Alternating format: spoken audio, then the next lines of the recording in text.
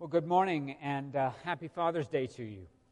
It's a real privilege and a joy to be a dad. And even just this morning, my 9-year-old son got up early, and his intention was to make me breakfast in bed. He was a little bit disappointed that I was already up, but he did make me coffee. So that was a wonderful gift to start the day off this morning. And I just want to say, to those of you who are dads, to those of you who are granddads, thank you.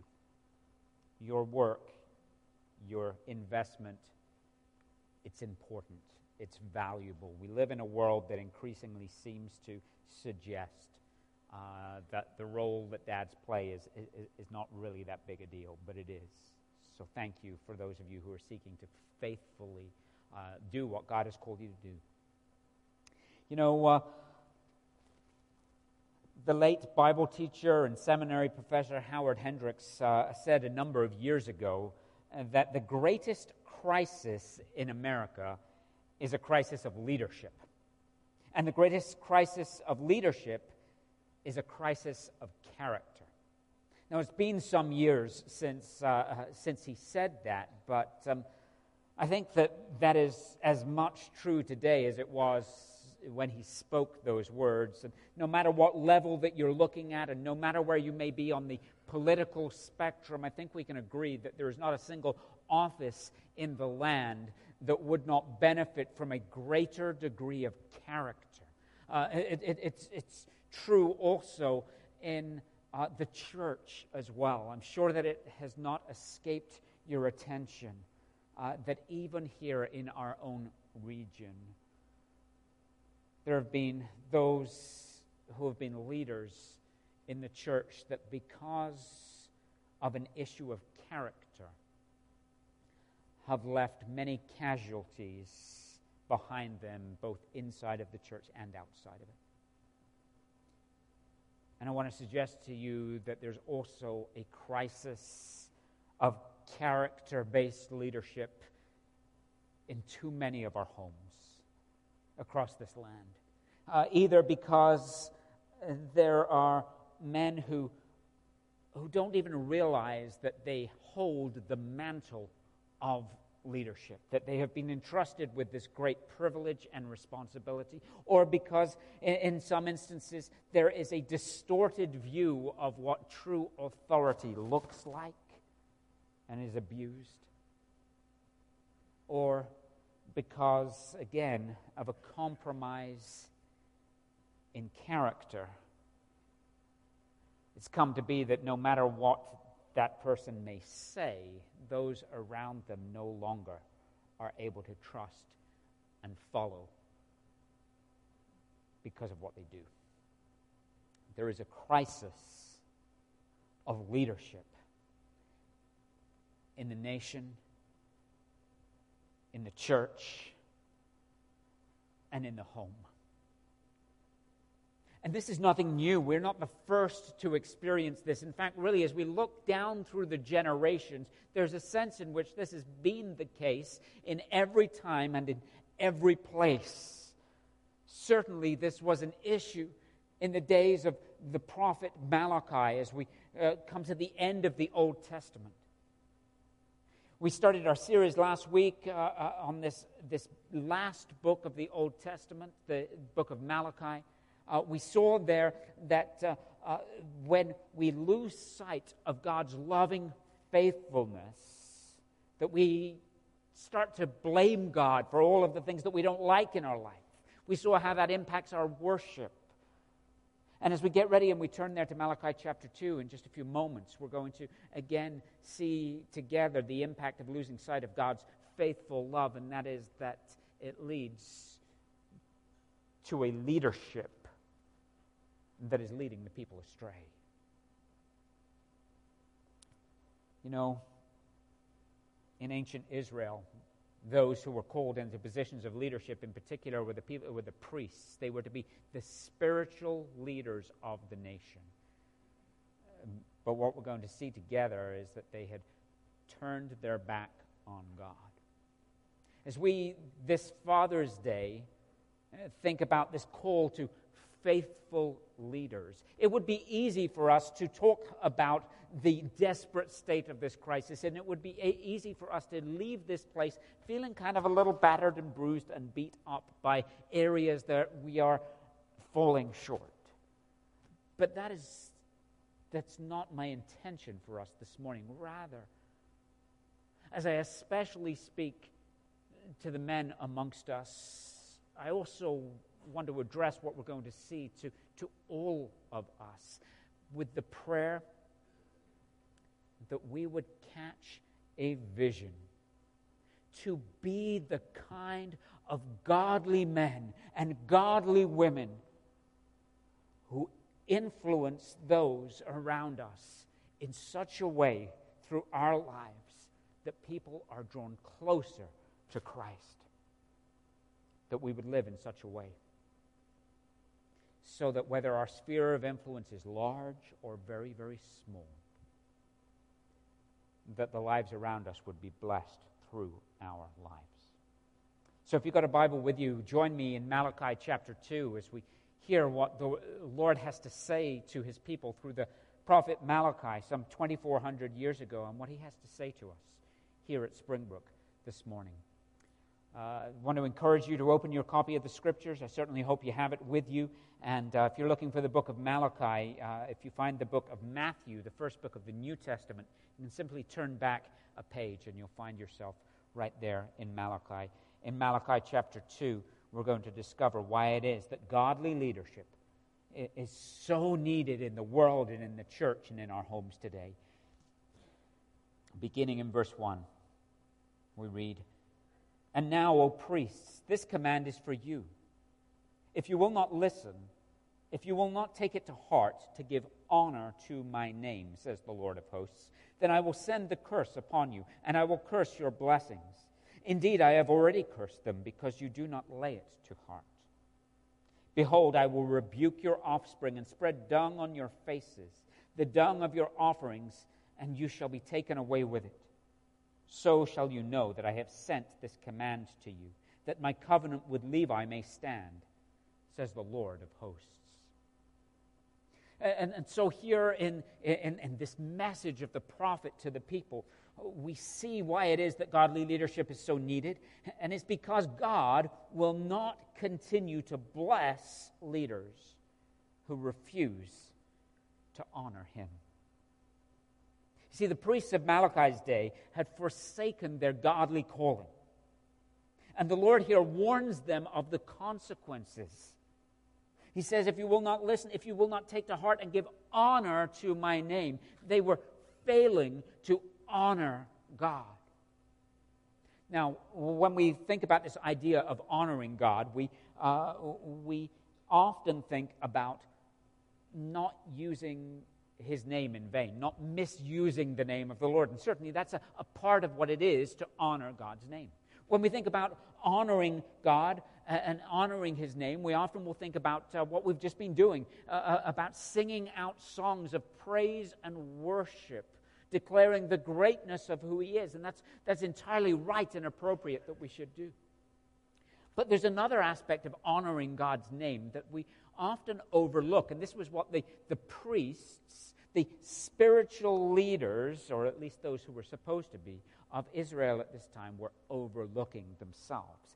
And that is that they were not only set in a position, in an office as the leaders amongst the people, but they were to be the physical, visible representatives of God before the whole nation. And there was a sense that their task, their responsibility, their calling by God was to live and lead in such a way as that it put on display for the whole nation to see the character of God, who he is, and what he's like. And that through their lives and through the modeling of their lives, that the people were supposed to look and desire to live likewise, following the character of God. Part of honoring God's name is reflecting his character to a watching world. And you see, by the time we come to the pages of the New Testament, we discover that if you are a follower of Jesus Christ, God declares that you are part of his royal priesthood. That like the priests of the Old Testament, that you and I, as followers of Christ, have been entrusted this wonderful and sacred and holy calling to be the physical, visible representatives of God before the watching world. We are to put him on display. In fact, the Apostle Paul, when he wrote to the church in Corinth, said that we are ambassadors of Christ. Or in Ephesians chapter 5, verse 1, we are instructed, be imitators of God as dearly loved children.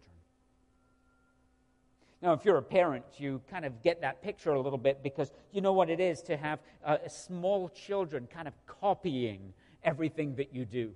You know, maybe your son or your daughter will come in and they'll find your shoes and they'll step into your shoes, or they'll put on your overcoat and they'll say, "I'm Daddy." And then as they get older, you'll hear them come out with a phrase or a remark, or there'll be a mannerism that you see it and it's like, wow, I didn't realize they picked that up. Sometimes it's a little embarrassing because they'll do that in public and they're like, oh, I wonder where they got that from. But the picture there in this command in Ephesians chapter 5 is that we are to be imitators of God. In other words, one of the ways that we put on display the fact that we are connected to Christ, one of the ways that we put on display that we are members of his family, is by our life imitating the character of our God. And here in the book of Malachi, Malachi was speaking to the people who were supposed to be taking the lead on this and leading the people. And he says, you need to give heart to this and listen, says the Lord, that you may honor my name. But he goes on to say and to give the warning that God will not indefinitely bless ungodly leadership. You notice that he says here that I will curse your blessings. Indeed, I have already cursed them, because you do not lay this to heart. You do not honor my name. Behold, I will rebuke your offspring and spread dung on your faces, the dung of your offerings, and you shall be taken away with it. What's he saying there? He's talking about the fact that there are certain blessings, there are certain privileges that they had as leaders of the people. In fact, there was a wonderful relationship that God established for his people Israel in the Old Testament. And that is that he promised to bring blessing to them in the face of their obedience. When they honored him, they would experience blessing. And when the tribes experienced blessing, then the priests would be blessed, because there was provision that was made by all of the rest of the tribes for the priests, so that they could give themselves full time to the work of ministry. And he explains that this is a joyful thing. And then when the priests themselves are blessed, then that brings blessing to the people. And so there's this relationship. But he's saying, I will bless your curses. I will curse your blessings, rather. Even the things which are intended to bring good, if you continue in ungodliness, you will find that they lead only to sorrow and to distress. In fact, back in the book of Deuteronomy, there's a series of chapters where God talks about the blessings that he will bring upon the people and the land, but he also gives them warning of the discipline that they will experience if they dishonor him and turn from him. And there it refers to those things as curses that he will bring. So he is giving warning here. He's explaining that he will not continue indefinitely to bless ungodly leadership. And in fact, he gives an interesting picture here. He says, I will spread dung on your faces. Gotta love the Old Testament prophets. They're kind of graphic in their pictures here. And what he's talking about here is the fact that when the people brought sacrifices for worship, they would bring cows and ox, and they would bring sheep, and they would bring goats and other things. And these were to be prepared, and they were to be cleaned. But what you had to make sure as a priest is you had to make sure that none of the dung got mixed in with the offering. After all, it was supposed to be a fragrant offering to the Lord, not a terrible stench. So they had to remove all of the dung, and then it would be taken outside of the camp of Israel, away from where the people were, because it was unclean. It wasn't fit to be in the presence of the people or in the presence of the Lord. And what he's saying here is this shameful thing, I will bring you to public shame, says the Lord. He says, it's as if I will take that dung, which is unclean, it cannot be in the presence of the Lord, and I'll smear it on your faces for all of the people to see that I do not consider you to be fit to be in my presence. In other words, there's this shame removal from the presence of the Lord and the position of privilege and leadership. And yet, I want you to understand here that he says this in the context of a call for them to return to him. Notice verse 4, it says, "So shall you know that I have sent this command to you, that my covenant with Levi may stand, says the Lord of hosts." We'll talk about that covenant in just a moment, but he's saying, I'm giving you this warning that you might turn back to me and that you might honor me again, so that you can experience the fullness of the joy and the blessings that I intend for you to know as the leaders of the people. See, here's the thing. We have to understand the seriousness of this, that God takes ungodliness amongst his people, especially his leaders, very seriously. And he will not and cannot bless those who refuse to honor him. You know, sometimes we look around and it seems like some of the most ungodly people seem to be prospering the most, seem to be the most successful. And you know what? Oftentimes out in the world, that's precisely what's happening.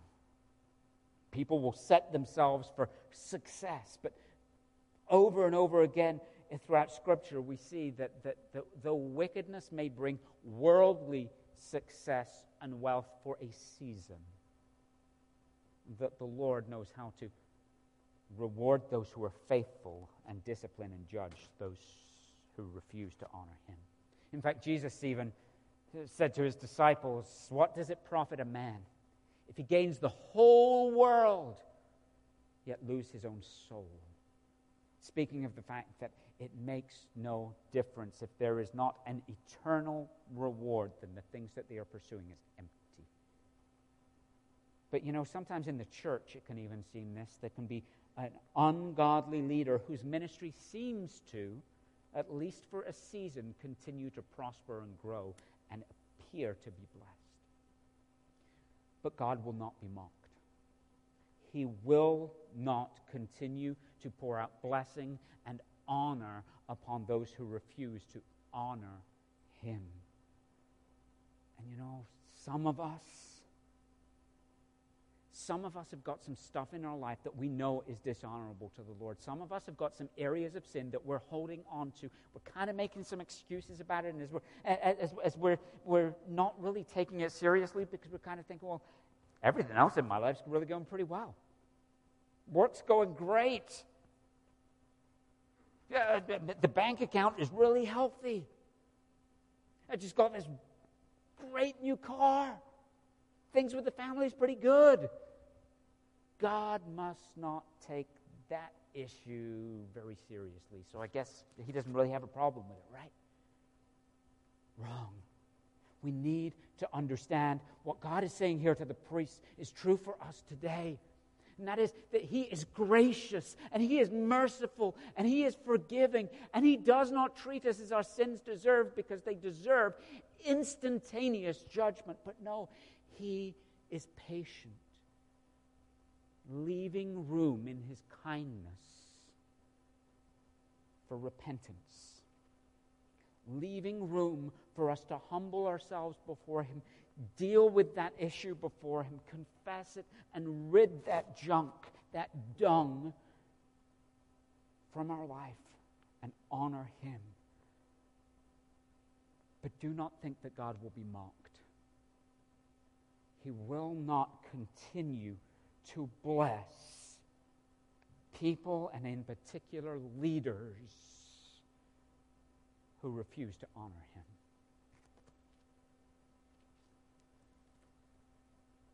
But we need godly leadership. It's so important in the world, in the church, and in our own home today, because as this text continues, we see that godly leaders bring blessing to those around them. But ungodly ones bring harm and disgrace. Look with me, beginning in verse 9, because here it says, my covenant with him, this is referring to his covenant with Levi, he just mentioned in verse 4, my covenant with him was one of life and peace, and I gave them to him. It was a covenant of fear, and he feared me. He stood in awe of my name. True instruction was in his mouth, and no wrong was found on his lips. He walked with me in peace and uprightness, and he turned many from iniquity. For the lips of a priest should guard knowledge, and people should seek instruction from his mouth. For he is the messenger of the Lord of hosts. But you have turned aside from the way. You have caused many to stumble by your instruction. You have corrupted the covenant of Levi, says the Lord of hosts, and so I make you despised and abased before all the people, inasmuch as you do not keep my ways, but show partiality in your instruction. And so here God reminds the priests of how they are supposed to be leading the people and honoring him. He talks about this covenant with Levi. Levi is the tribe from which all of the priests of Israel came, specifically through one of Levi's descendants, Aaron. But this covenant that he's talking about is probably referring to a covenant that was made with a man by the name of Phinehas in Numbers chapter 25.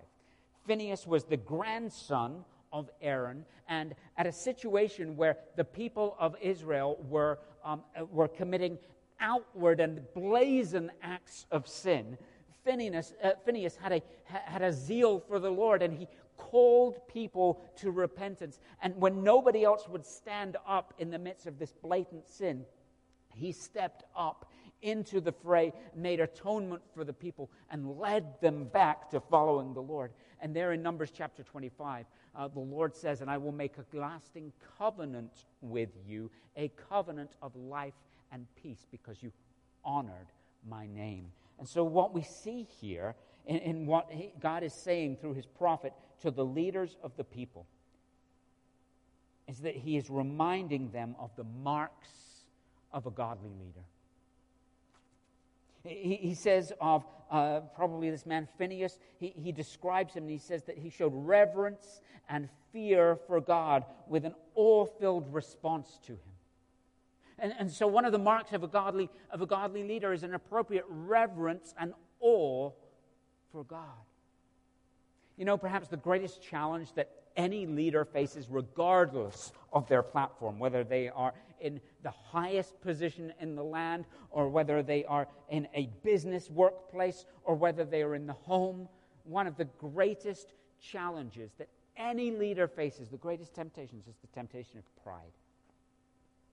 You see, for a leader in particular, it is challenging to keep a right and proper perspective on who they are.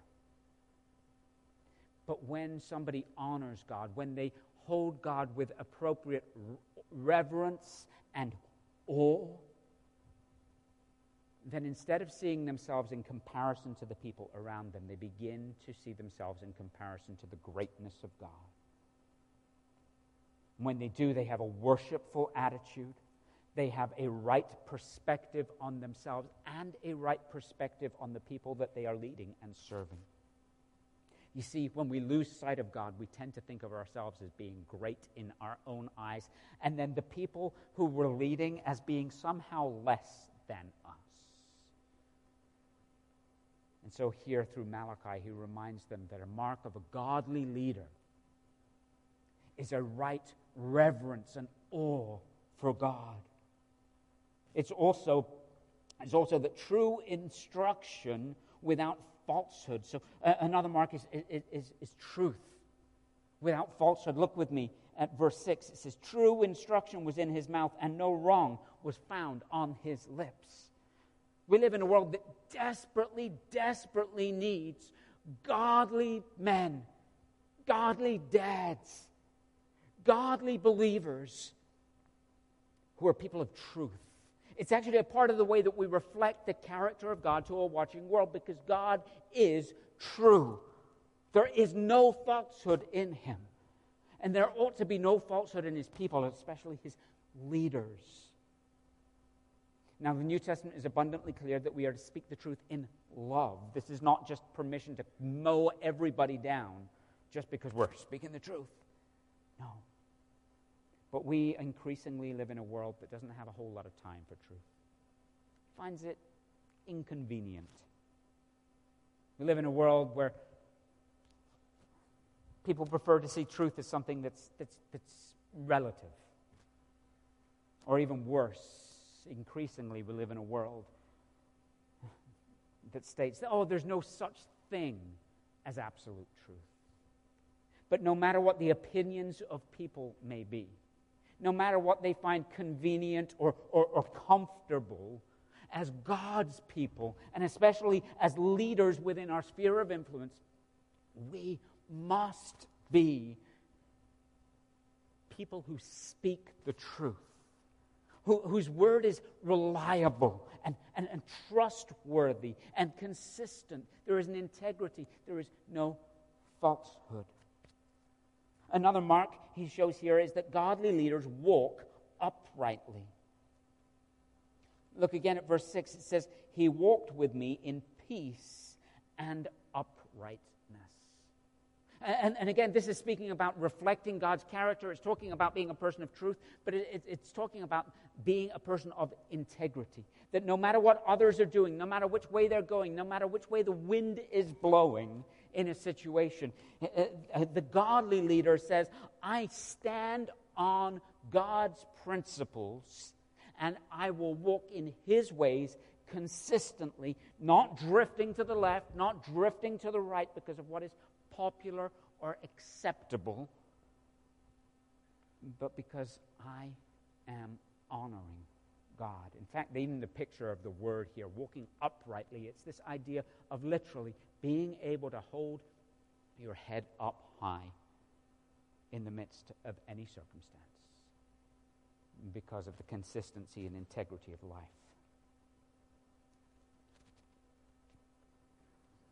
You know, such leaders as this, that God is calling the priests of Israel to return to be once again, and that we're being called to be from this passage. Such leaders experience blessing in their own lives, and they bring blessing to others. Certainly, the first blessing that comes from being a godly leader or living a godly life is the pleasure and the commendation of God. Of knowing that our lives are in line with the God of the universe, and of looking forward to that day and living today and every day in such a way that when we step through the curtain of this life into the presence of Jesus Christ our Savior, that we might be welcomed with the words, well done, good and faithful servant. Enter into the joy of your master. The blessing of the pleasure and the commendation of God. Another blessing that godly leaders sometimes get to experience is the blessing of the respect of the people. Notice with me in verse 7 it says, for the lips of a priest should guard knowledge, and people should seek instruction from his mouth, for he is a messenger of the Lord of hosts. Yes, this is specifically aimed at priests. I guess you could translate this over now to pastors and elders, but there's a sense in which it's true, I think, for all leaders, whether it be in a position of leadership or whether it be within the context of the home, that those who are godly, who are seeking to follow God's way and influence others who have been placed under their care, sometimes get to know the joy and the blessing and the privilege of the respect of people. Here the picture is that people will actually come to you when they have a need. People will seek you out when they need wisdom, when they're looking for truth, when they need perspective, when they need to know what is honoring to God. Some of us have had the blessing in our own life of a parent or a grandparent or somebody else in our life who we know that no matter how difficult the decision we face, no matter what it is we're going through, we can go to that person. And whenever we go to that person, we will hear stuff. Sometimes it may be tough, but it is always true. It is always loving. It is always wise. Because that person is seeking to honor God. Dads, when our kids are young, let's be honest, we spend a lot of time trying to get them to obey and to respect us. You will do what I say. But what if we made it our goal not to have compliance, but to live our whole life in such a way that even when they're up and grown and out with their own family, that they would want to come and seek our counsel, that they would want to come and hear instruction and wisdom from our lips, because they know that it is a place of truth, it is a place of sincerity, it is a place of grace, it is a place of love, and it is a place of wisdom, because it is from the Lord. Another blessing for the godly leader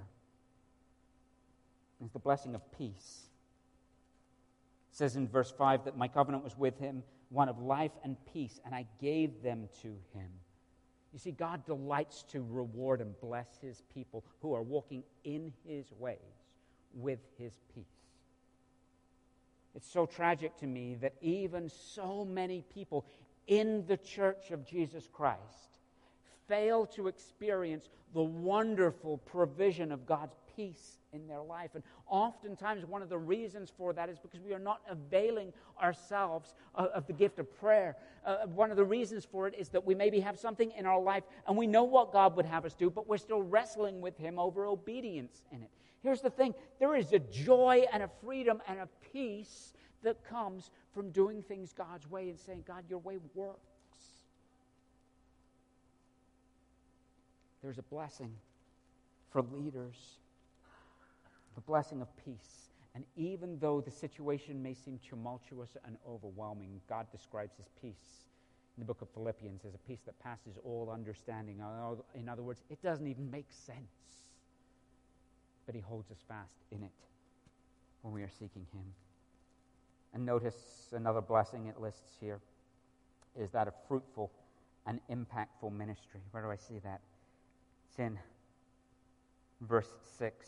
True instruction was in his mouth, and no wrong was found on his lips. He walked with me in peace and uprightness, and he turned many from iniquity.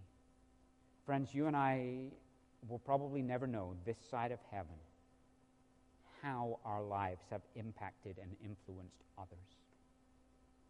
The godly leader, the one who seeks to honor the Lord, will be blessed with a life that is fruitful and impactful, even though we may not see it in the here and now. In this instance, as he's speaking of this descendant of Levi, he's talking about the fact that his life of integrity, of following the Lord, of putting God on display to the people, was lived in such a way that other people saw it, other people heard what he had to say, and they were turned from their sin to pursue God. Wouldn't it be a wonderful thing if people saw your life and saw my life, and because of the way that we lived, because of the way that we spoke, because of the way that we conducted ourselves, because we were consistent as people who are uncompromising in our faith and in our following after God, that they would see that and they would find that to be attractive, and that they would say, you know what, I'm not going to do what everybody else is doing because that leads to destruction. I'm going to turn from that and I'm going to follow this guy because he seems to have something that I don't have and that I don't see in too many other people. What a blessing that would be. But here's the thing, ungodly leaders bring harm and disgrace. Look with me at verse 8 and 9. It says, but you have turned aside from the way. You have caused many to stumble by your instruction. What's he saying there? He's saying you had the privilege, you had the calling to live your life and lead the people in such a way as to turn them from sin, to be an example and a model. But here's the thing, you are still influencing people, but because you have turned from truth, because you have turned from honoring my name, guess what? You're still influencing those people, but now you're doing it in a way that causes them to stumble. Causes them to stumble because you're making excuses for your sin, so they think it's not a big issue, so they're making excuses for theirs. It's causing them to stumble because even though the words coming out of your mouth may sound like they are accurate and true, the walk that you're walking is inconsistent.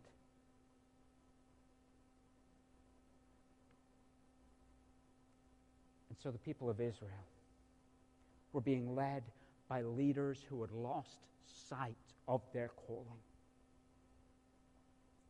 And because they had lost sight of their calling, the Lord declares that you have corrupted this covenant. This thing that was supposed to be good that I blessed you with, you have corrupted it, says the Lord of hosts. And so I make you despised and abased before the people. In other words, there's coming a day where all the people will see what I see. Inasmuch as you do not keep my ways, but you show partiality in your instruction. You've turned from my ways. What we could say is that godly leaders bring blessing to those around them. But ungodly ones bring harm and disgrace. And here's the thing, we desperately need godly leaders and godly dads. So commit yourself to godliness. See, every follower of Christ ought to be pursuing godliness. When we talk about godliness, simply what we're saying is being like God. Now, not being like God in the sense of, I have the spark of the divine in me. No, being like God in terms of our character, living out our lives in a way that reflects who He is. In fact, it is precisely what we are called to. Obedience to Christ and sanctification by His Holy Spirit are all about being conformed to the image of the likeness of Christ the Son. In other words, if you are a follower of Jesus Christ, if you have received His gift of life and of salvation, the forgiveness that He gives because of His finished work at the cross and through the resurrection, then you are sealed with the promised Holy Spirit. And the Spirit of God is at work in you to mold you and to shape you and to direct you and to form you and to transform you and to correct you and to convict you and to do it all to form in you the likeness of Christ. And here's the wonderful thing.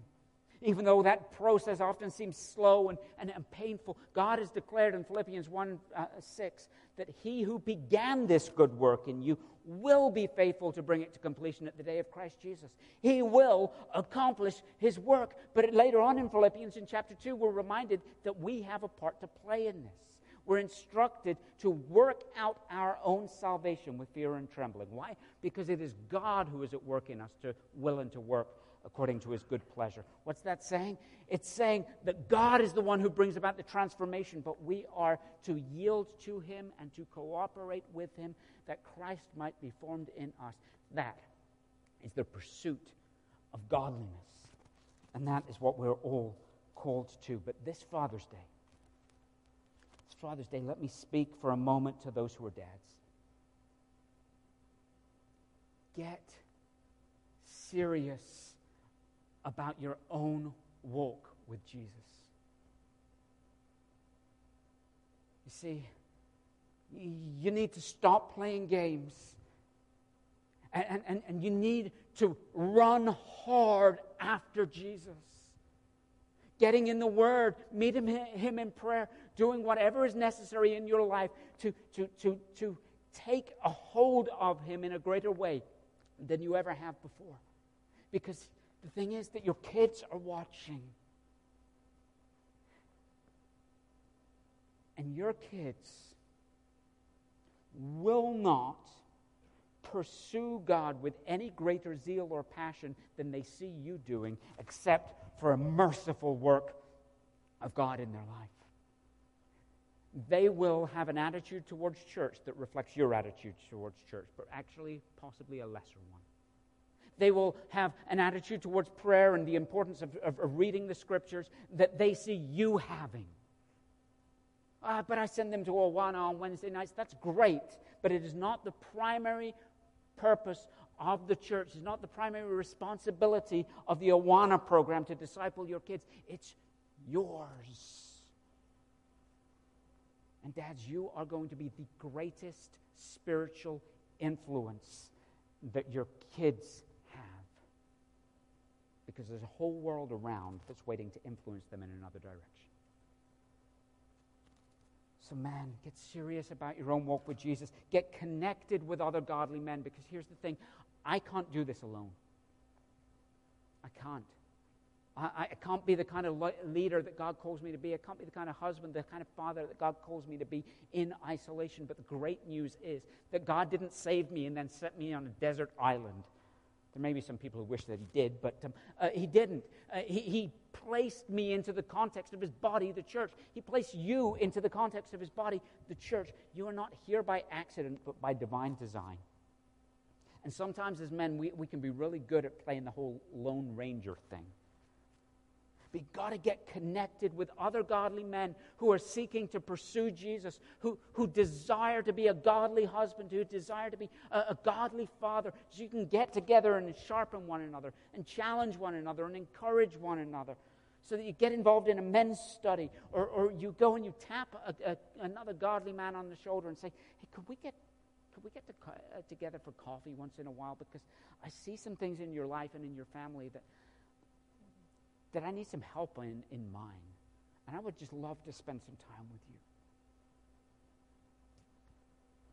We need to get real about sin and ungodliness in our life. And that means coming before God and saying, God, I've played some games and I've made some excuses in these areas, but I want to see your hand of great blessing upon my family. And I know that right now I'm not living in a way that honors you. And so, God, I want to deal with these. I don't want to make excuses anymore. So here they are. Would you forgive me for these? Would you help me to be free from these areas? Would you show me if there are other areas that I don't even see yet, but that you're wanting to dislodge from my life? And it may be that you even need to get together with your wife and with your kids and just confess to them and say, listen, I am so sorry, because there are some areas in our family where I have not been the kind of godly leader, the kind of dad, the kind of husband that you need me to be and that I should be. And I want you to know that I am pursuing God because I want to be that kind of man. But would you forgive me for the fact that I get angry way too fast? And when I do, I act out in this way. I don't want to do that anymore. Would you forgive me for being inconsistent, for demanding that you show this respect to me or do this, but not acting in a way that's worthy of that? How would that transform your family, and how would that model to your kids that asking for forgiveness, that changing, that saying sorry, that responding to God's prompting is a beautiful and precious thing? And we need to get active as a spiritual leader. Men, dads, we have a high and holy calling. What would it look like for us to step up and take a hold of that mantle that God has called us to lead our family, to lead our wives, to lead our children, to invest in them, to disciple them, to initiate prayer with them, to call them over and sit down with them and to open the Scriptures, to do stuff that looks like spiritual leadership. Be available in the lobby after the service, but if you need a help with a devotional or some tools to help you get started, to lead your kids in a family worship time or a family devotional time, or to do something with your wife, I'd be happy to talk through a few different resources that are available. We have a high and a holy calling, and our family desperately needs the kind of godly leaders that God calls us to be. Very briefly, for the sake of time, let me speak to some of the young men here. Maybe you're still in school. You don't have a family of your own yet. You're not out in the workplace yet, or you're just starting out, and you think, well, this all sounds good. Maybe later. No, start this journey now. Don't delay. It gets much harder the further that you move into life. You may not feel like you're influencing anyone right now. You may not feel like you're leading anything. But even amongst your friends, you don't have to go up to them and say, I am your leader. But commit to live in such a way before God that other people might see in your life, in your truth, in your integrity, in the way that you walk uprightly before God, something that they are drawn to and want to emulate. Start now. Start now, and it'll be a blessing to a family if God should choose to give you one later on. It'll be a blessing to other people all throughout your life. Older men, grandpas, maybe that some here are hearing this, and you're reflecting and thinking, I didn't do this when my kids were young. Maybe you're even thinking, I wasn't even a believer back then. It's okay to grieve maybe some missed opportunities from the past, but don't allow that to be an excuse now. Look around you, whether it be in the life of your grandkids, whether it be just some younger men in the church. Find someone. Ask God to open your eyes to someone who you can come alongside and you can begin to mentor, that you can come alongside and pour into, that you can kind of be this sort of person in their life to encourage them and be a resource to them. Wives, if I had time, would go into more detail on this, but I know that there are many godly Christian women who earnestly desire to see their husbands, their kids' fathers step up into a role of spiritual leader in the home. Pray for them. This isn't easy. We live in a world that seems to try to communicate that dads are blithering idiots to be ignored. Just watch TV. Just about every father character in every TV show is just a waste of space. So at least that's what Hollywood wants us to think. Pray for your husband. Pray for them that they would catch a vision to be a leader in the home. Look for opportunities, even when they're not doing everything that you would like them to do. Instead of nagging about it, just encourage them where you can encourage them. Build them up where you can build them up. And be careful when you want them to step up and to take spiritual leadership. Be careful that you're not in the situation where the reason they can't step up is because you've already claimed all the steps.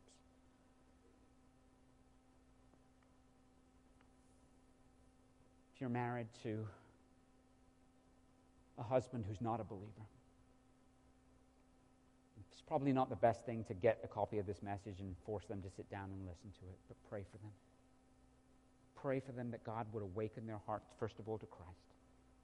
Look for opportunities maybe to invite over a godly couple from the church, just to have them over for dinner. Again, not to double team them, but just to spend time together and to give them the opportunity to see the impact of other people who are seeking to follow after God. And trust that to God and see what He does with it. And for all of us as the church, here's the thing. We live in a world where it is easy to criticize leaders of every stripe. It's easy to criticize politicians. It's easy to criticize church leaders and pastors and elders. It's easy to criticize it's easy to criticize our boss. But what would it be like if we were people who, instead of being quick to criticize, quick to tear down, were instead quick to pray for them? Quick to call out to God on their behalf. And to seek Him and to pray, oh God, would you give us what we do not deserve? Would you give us godly leaders in our land? Would you give us godly leaders in our church? Would you give us godly leaders in our home? Because there's a crisis of leadership.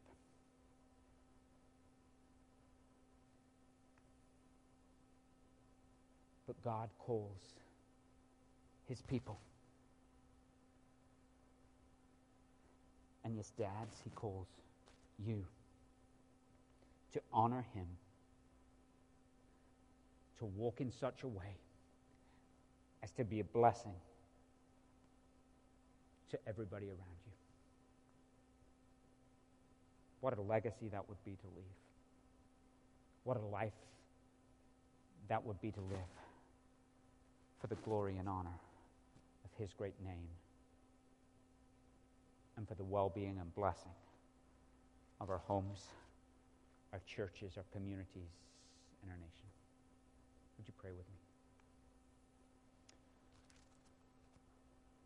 Oh, Lord God, we thank you for the gift of leaders. Sometimes we struggle with them. Sometimes we wrestle against authority, but they are a gift from you.